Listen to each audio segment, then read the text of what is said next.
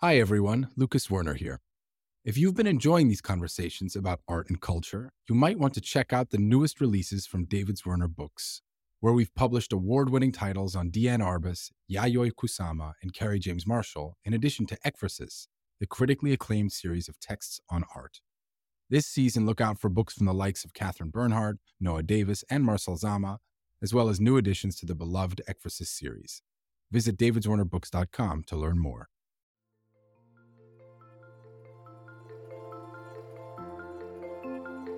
From David Zwirner, this is Dialogues, a podcast about creativity and ideas. I think as soon as you start making mistakes on purpose, then you're in trouble. So far, I haven't done it. If there's a flick or correction, it's because I haven't liked what's underneath. I'm Lucas Zwirner, editorial director of David Zwirner Books. In every episode on the podcast, we'll introduce you to a surprising pairing. We're taking the artists we work with at the gallery and putting them in conversation with some of the world's most extraordinary makers and thinkers. Today's pairing, the painter Rose Wylie and the actor Russell Tovey. Rose's studio is just outside of London, and the floors there are lined with newspapers that have accumulated over the years. She takes inspiration from the images she finds there, from the films she sees, from literature, mythology, and her own childhood. Rose has been a witness to the 20th century. She lived through the Blitz in England during World War II, and she paints those memories. But she's just as comfortable engaging with the world as it is now, from Tarantino movies to selfie culture. She graduated art school in the 50s, then took time off to raise a family. Now Rose is in her 80s, and she's been the subject of much-deserved critical attention, with a Serpentine show under her belt, an exhibition at David Zwirner in London, and a survey of her work on view all summer at the Contemporary Art Museum in Málaga, Spain. One of Rose's biggest fans is Russell Tovey. The 36-year-old actor is born and bred in London, and he's as serious about his art collecting as he is about his acting. In Russell's breakout role a decade ago, he performed in the stage and film versions of acclaimed play The History Boys. Other credits include the BBC series Being Human and Sherlock, and the HBO series Looking. Russell and Rose had met once before at an opening, but they've never had an extended conversation until now. Rose, it's so great to have you here in the studio. Hello. Thank you for being here. And Russell. It's a total pleasure to be here. Thank you for having me. So I thought one place one could begin is just where you, Russell, sort of encountered Rose's work for the first time, if you have a memory of seeing her work. Yes, well, I've seen your work for many, many years. I saw it at a transition gallery. You had work there that you showed a lot, and I used to be there a lot seeing stuff. And then when Clary Wallace did your room at the Tate Britain, I saw that, thought it was phenomenal. And I said to you earlier on when I met you that I saw you in the group show that Kate McGarry did, the group show was with Catherine Bernhardt, and it was a huge work, and we met there, and you had your studio shoes on. I love your studio shoes. Yes, I was very fond of them. The thing was, they were good. They made your legs a good shape. I didn't paint in them. Oh, right, okay. They're my best shoes. What exactly are the studio shoes? What's the brand? They had hot written on them. They were given to me. They were like a big white pump with a star on them. They were them. big. Mm-hmm. I used them for about 10 years. I loved them. I thought they were iconic. Completely. And then, yes, and I've followed you since with the Serpentine show, and recently your show at Zwirner at Grafton Street, and I'm a big fan. I have a little work by yours at home I live with. What have you got? It's called Know Yourself in Latin, and it's a little drawing. Have you? Yes, really? Yes. Can you tell me about him, what it's about? From time to time I look at the computer, I look at a lot of images on the computer, and I'm never quite sure where I find them, because I flick, and I don't know how to get back to where I've been, because I'm not expert. So I think I was looking up sailing ships, on perhaps ancient tiles or something, and I came across a whole lot of Roman imagery on tiles and on etc. And here was this marvellous man with Know Yourself in Latin. No, I think I can't. I must have chosen that. Because it says Greek, Roman, ? Yes, but I have big gaps, ignorant holes, and I never know whether something's Greek or Roman, and I know I'm supposed to know, and I do know in a way, but it's an apology, is it? As soon as you write it down, you're trapped. So if you put down options and question marks and alternatives... It's more ambiguous. Well, I love that about it. I didn't know you'd got that. So this is a total pleasure to be sat here now. Russell, how did you get involved in contemporary art? I guess growing up, I loved imagery. I was obsessed with Liechtenstein, and I loved advertising art. Like Mel Ramos. I loved for some reason growing up all these women hanging off bananas and out of martini glasses. And I'm gay now, so I'm just a feminist through and through. I always loved it, and I suppose I sort of was always visiting museums, but it never felt like I could ever be a collector. And then I started discovering editions. I started buying editions, and then for my 21st, my parents bought me a Tracy Emin edition. And then I did a movie about 4 years later called The History Boys. And with my check from The History Boys, I bought a Tracy Emin monoprint. And that was the first time I ever felt like I'd actually buy something original and I could have that. And What did you buy, a little bird? What was the drawing? It was called No Idea Why They Can Jump So High. And it's like a self-portrait of her beckoning little penises over a wire. And they're little leaping penises and balls. And that's what I've got. So I still got that. So that's like my first purchase. So that was my way in. And after that, all of my money goes into buying art. And it's my absolute second passion aside from acting. It's something that wherever I go and work in the world, I find the nearest museum, I find the nearest venue or gallery where there's great shows. It's a funny pairing because it's someone who's explicitly in film, who's very, very interested in art, Russell, and someone, Rose, who's very much in art, is painting, but of course has this deep history in film. What is that background in film? I mean, you've talked about the different films that have inspired you, but how does it come into your work? The imagery is fantastic, I think, and I'm a sucker for close-ups and cropping and jumping around, and it's totally flexible as far as I can. It's a knockout 21st century art form, and I think it's close to painting in that way, and photography, they all link together. Would you see a still of a movie scene online or in physical form and then copy that, or would you see a movie then kind of like visually remember scenes and then go back and paint them? I've never copied a still. I could try it next. Next sort of thing to do is a possibility. I love film posters too. I like the vulgarity. There's a kind of immediate vulgarity and high street quality that comes into film posters that you used not to find in art proper. But what I do is to watch the film and then think, that's it. That's just that image. It's great. But then when you come to do it, you can't quite remember how it went. It fades as you do it. There's not necessarily a huge connection from the painting to the film when you've finished it. There could be a bit, but then I don't go back and check. There are 3 paintings up right now at Zwirner in London based on natural-born killers. Tell me about those, Rose. How did you pick those moments? I went back on a set of drawings and found 4 natural-born killer drawings. I did the drawings close to the time of the film and then forgot about the drawings. And then I was looking for images and I found for drawings and I've just picked them. But they came from a hugely good memory of the film. Where does your mind go when you paint, Rose? Well, it's certainly not on the road outside because I don't hear anything. I don't hear the traffic. I never play music because I wouldn't hear it. So it is like a trance-like state. I suppose it is. It's cut off. It's cut out, isn't it? It's cut out. And you're not thinking about, what's happening to the house or what's happening, when your tooth hurts or anything. When you can lose yourself in that kind of cloud, there's nothing better, is there? No. You do something and you think, that's okay. But there comes a point when you suddenly think, that's it, I think. Yeah. And that's exhilaration, but that's not trance quite. I don't know quite how that fits into, but it's connected to being removed from normal activity and stuff. If I start sometimes, it goes on, it finishes, it's perfectly okay, but you look at a photograph of it at an earlier stage and you think it was better then. Or why didn't I leave it? Why didn't I leave it like that? So the thing but then that becomes organic because you can then try to get back to that early stage. But then you've got two paintings which are related. And then you might go on and then again you wish you'd left it like that. And that's why you get sets and series. So for you, a series actually comes out of, in a way, wanting to return to an earlier state. Yes, and particularly with photography and with the computer and photography. It's very quick. You can look at it and think, why did I change it? One of the nice things about having an actor and a painter together is the question of the character, of how one selects. Because, of course, the same question one could ask, how does one pick moments to paint? Sort of what speaks to you when you're engaging with a script or when you're thinking about a character? I mean, is there sort of something that immediately hits you when you're looking for something? Yeah. Dialogue is number one thing, and I can normally tell. Is this before you pick the script at all in the first place? Yeah. So within the first 2 or 3 pages, if you get the whole script, I normally know what the character is, or if I want to play him. I can sort of tell. And you can tell that with writing, because good writing is just magic. It gets your bubbles in the blood fizzing. That's what it feels like.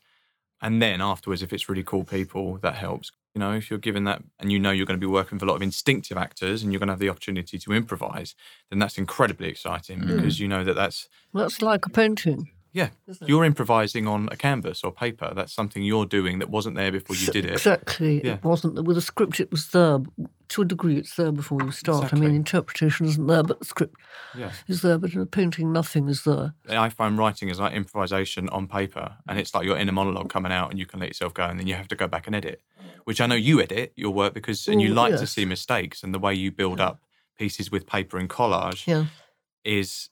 that you don't want to waste anything. There's like, you don't want to waste any paper, but you like people to see how you've changed and how you've altered areas. Yeah, it's cool. It's process. It's the mistakes are, in fact, helpful. But I think as soon as you start making mistakes on purpose, then you're in trouble because, I don't know, I'm intrigued by affectation, mannerism, and so far I haven't done it. If there's a flick or correction, it's because I haven't liked what's underneath. But that's so unique to your work. Which is why I don't use cadmium paint, because it's hugely, hugely expensive, and I'd love to be able to scrape it all off and throw it away without the slightest bother. The question of the mistake is, have you had that where you are either on stage or making a film where actually a mistake leads to the perfect take? Yeah, the wrong is right. That comes from being instinctive, and if you're instinctive, then you don't really make too many mistakes. You know in the ballpark where you're meant to pitch it, but sometimes you can go off-piste.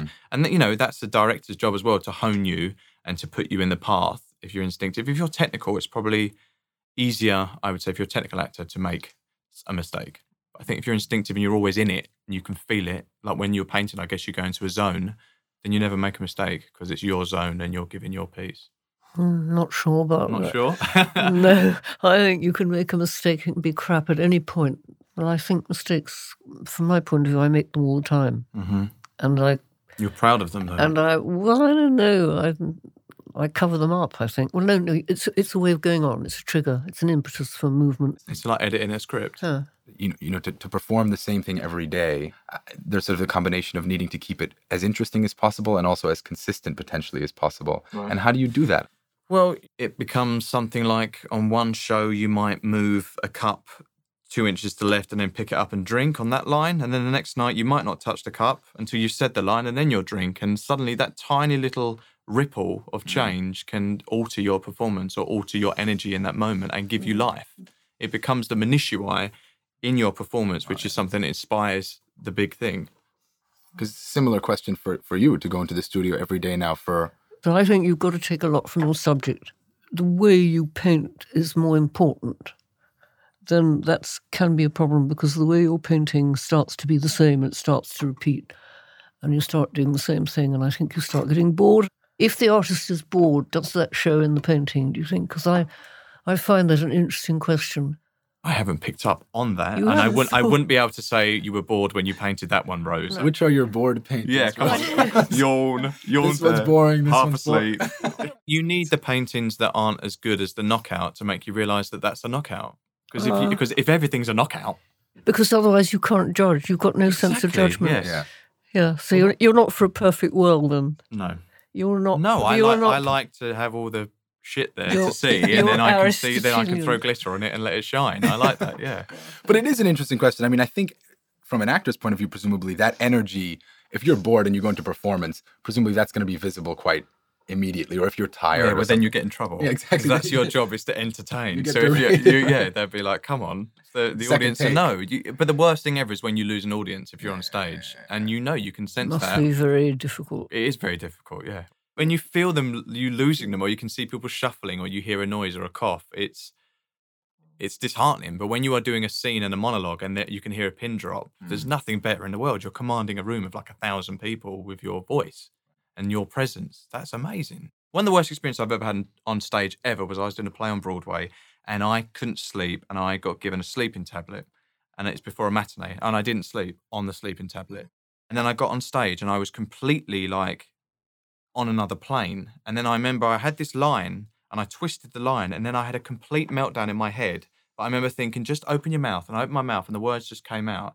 But all the other actors are looking at me very strange on stage. And I went off, and afterwards they were like, You just went somewhere then. Where the hell did you go?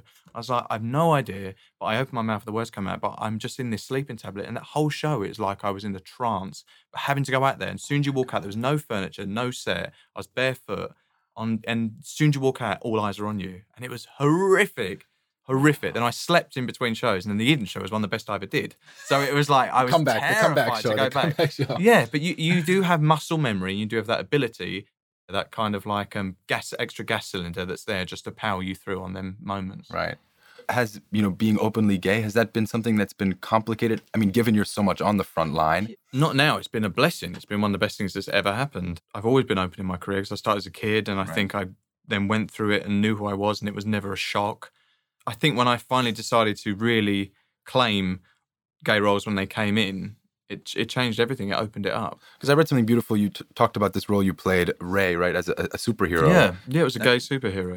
It was kind of quite scary that in 2017 when I made it, it was groundbreaking. You're like, this is amazing. We're in 2017 and an out gay actor playing a gay superhero on network TV is like a huge deal. Yeah.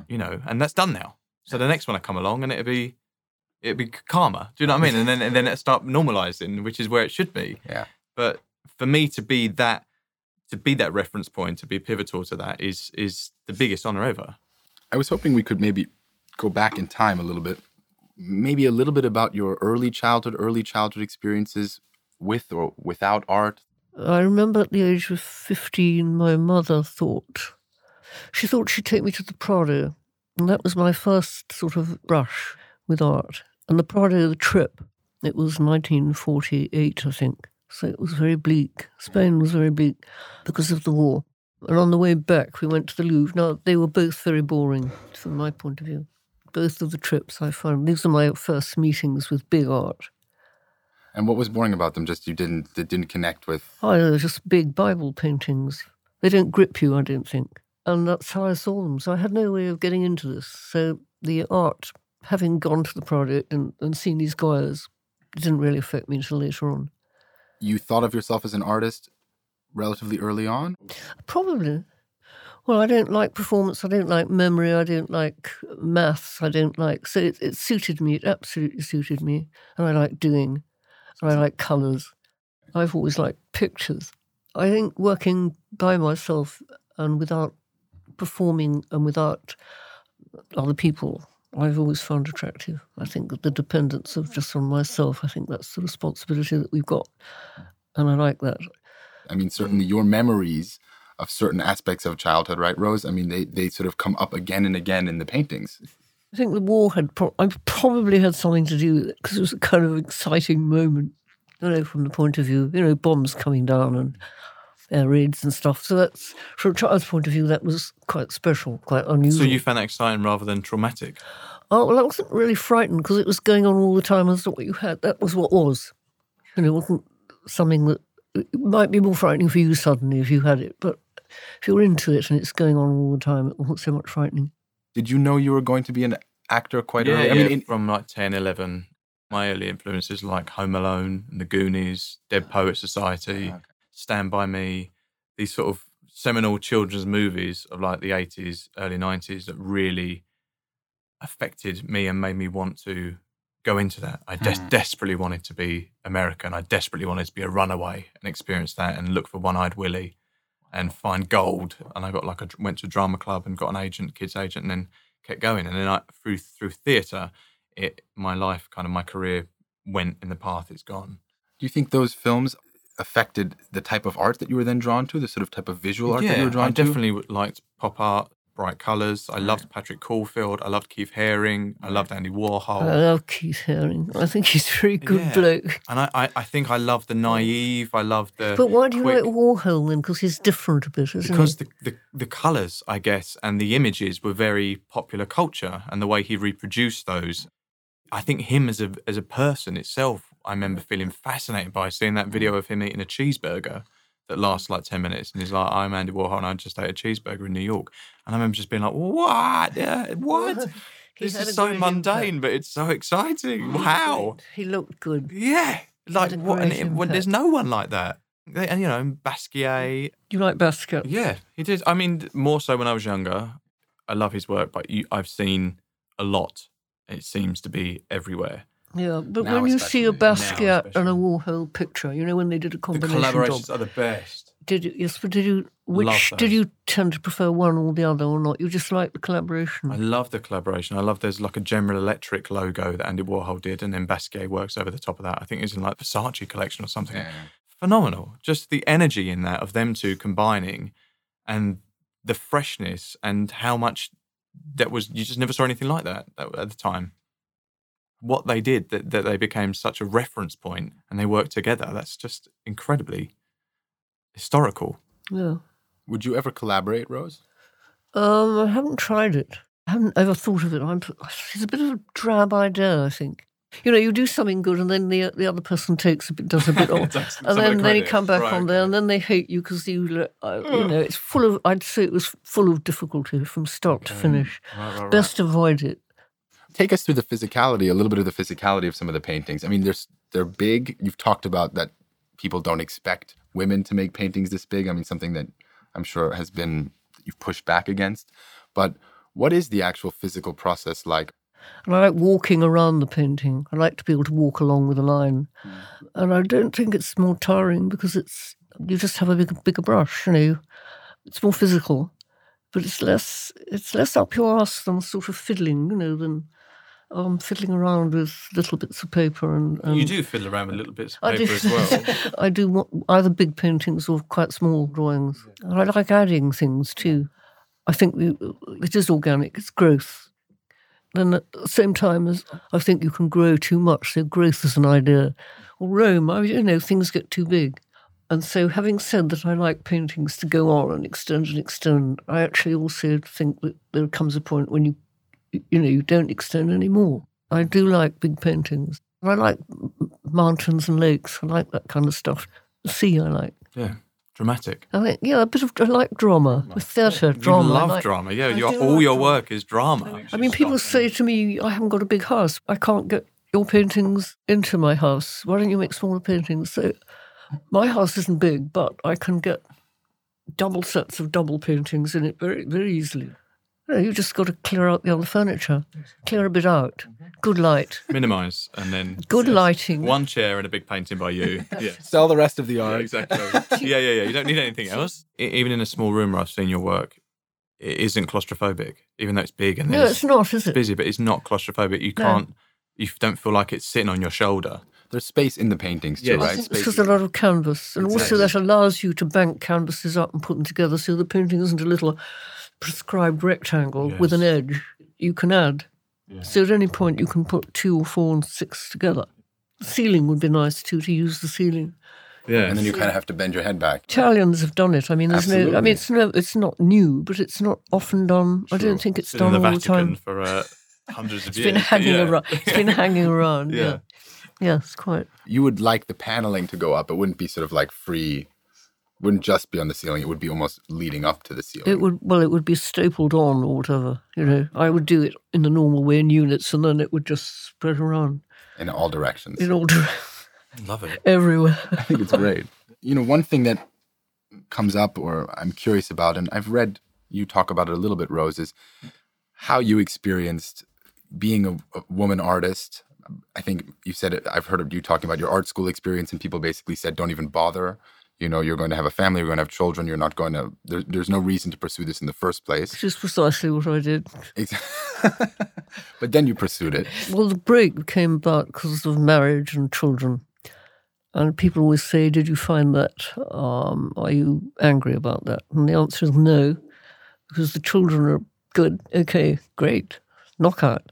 But maybe you come back to it again with a bit more excitement, perhaps, than if you'd kept going all that time. But then your age is out of step. So people expect you to be, 24 when you start painting, when you get known. But in fact, that's completely gone. You can't retrieve that. But you've got a lot of experience in between. We're now in a moment when there's real championing of female artists. Mm-hmm. And how are you experiencing that? I'm outside gender, I think. I just don't care. I don't think it's about male or female. It doesn't matter what box you're in. If it's getting visualization because it's female, that's not a good thing, or if it's getting visualization because it's male. The problem is there's been huge male domination.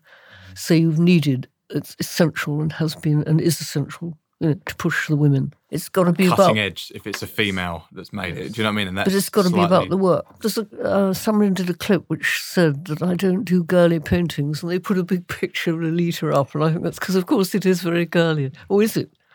It's not necessarily girly. If it was painted by a man, it would be quite pervy. It could be perceived as, if the show was called Lolita and there was this young girl washing the car at the neighbour's house and it was a man painting that, it could be completely construed as, but as it's a female, I guess it becomes... And it also was an affectionate nickname. It becomes maternal. It was simply descriptive. Here we have Nabokov, and we know the story, because the story was everywhere at the time. It was the time when it was a buzzword. And it's being played out. And, there's this girl sort of swanning about, and it just came about, I think. I mean, the way you've described it, the inspiration was the neighbour and the memory of the neighbour, not so much the Nabokov novel. No, it wasn't, but I think the name came up. It was a very kind of chance set of comings together. She lived opposite. We called her Lolita. That wasn't her name. Did she know you called her Lolita? Nice. No. Yeah, but I went to that Picasso thing. There's the big show at the Tate Modern. And there was one picture of Mary Therese Walter. You don't know whether you saw it. She's got a completely round face. And I was very excited because I thought it's like the Lolita with the round face, the one I'd stuck on. Yes. But I'd never seen that Picasso before. Now, I thought it was a very exciting Picasso. And the ones which perhaps slightly less exciting are the ones we see in books all the time, which led me to this, we've all had this idea of the area of thinking that maybe the ones that the artists like best aren't necessarily the ones that the audience likes best. And what does that mean to us? But what makes something a favourite for you as the artist? I guess the character, for me, is what it is. If I had the opportunity to inhabit a certain character with certain other characters, then it becomes something very important and you take it in, then that stays with you, definitely. I did a TV show called Looking on HBO, which is about a group of friends in San Francisco, and I played a character called Kevin. And a lot of it, the script was there, but it was very loose, and we could improvise. And as the show was going on, the kind of stories developed. They didn't know what it was. This is going along, his writing is going along. And then this character became something really important and became very special to me. It became like a water cooler conversation character. And that was great. And I'd be able to remove myself from playing him and being in the moment to go, yeah, I know, like have a conversation about life through this performance, through this guy. And it's the only thing I've ever done where I can subjectively watch myself and not watch myself. I can watch the show and enjoy the show and know if I wasn't in it, I would like it anyway. So totally present and then also somehow removed and able to judge and assess. Yeah. But what about walking into a show of your own work, Rose? Well, where I really like them is on my wall in my studio. That's my favourite relationship with them. It must be to do with the doing of it, and then it becomes somebody else's. You want it out there, but I also like it when it isn't out there, when it's in my studio, and when nobody said anything about it. In fact, there can be a time when nobody says a thing about it. Because actually, that's pure. Yeah. It's quite. Yeah. It's absolutely the right word. And it's yours. Rose and Russell, thank you so much for being here today. It's been really nice to have you both. Bye. Bye. It's been a pleasure. Thank you. Dialogues is produced by David Zwirner. You can find out more about the artists in this series by going to davidzwirner.com/dialogues. If you liked what you heard, please rate and review Dialogues on Apple Podcasts or wherever you listen. It helps other people discover the show. I'm Lucas Zwirner, and thanks so much for listening. I hope you'll join us next time. This podcast is a partnership between David Zwirner and Slate Studios.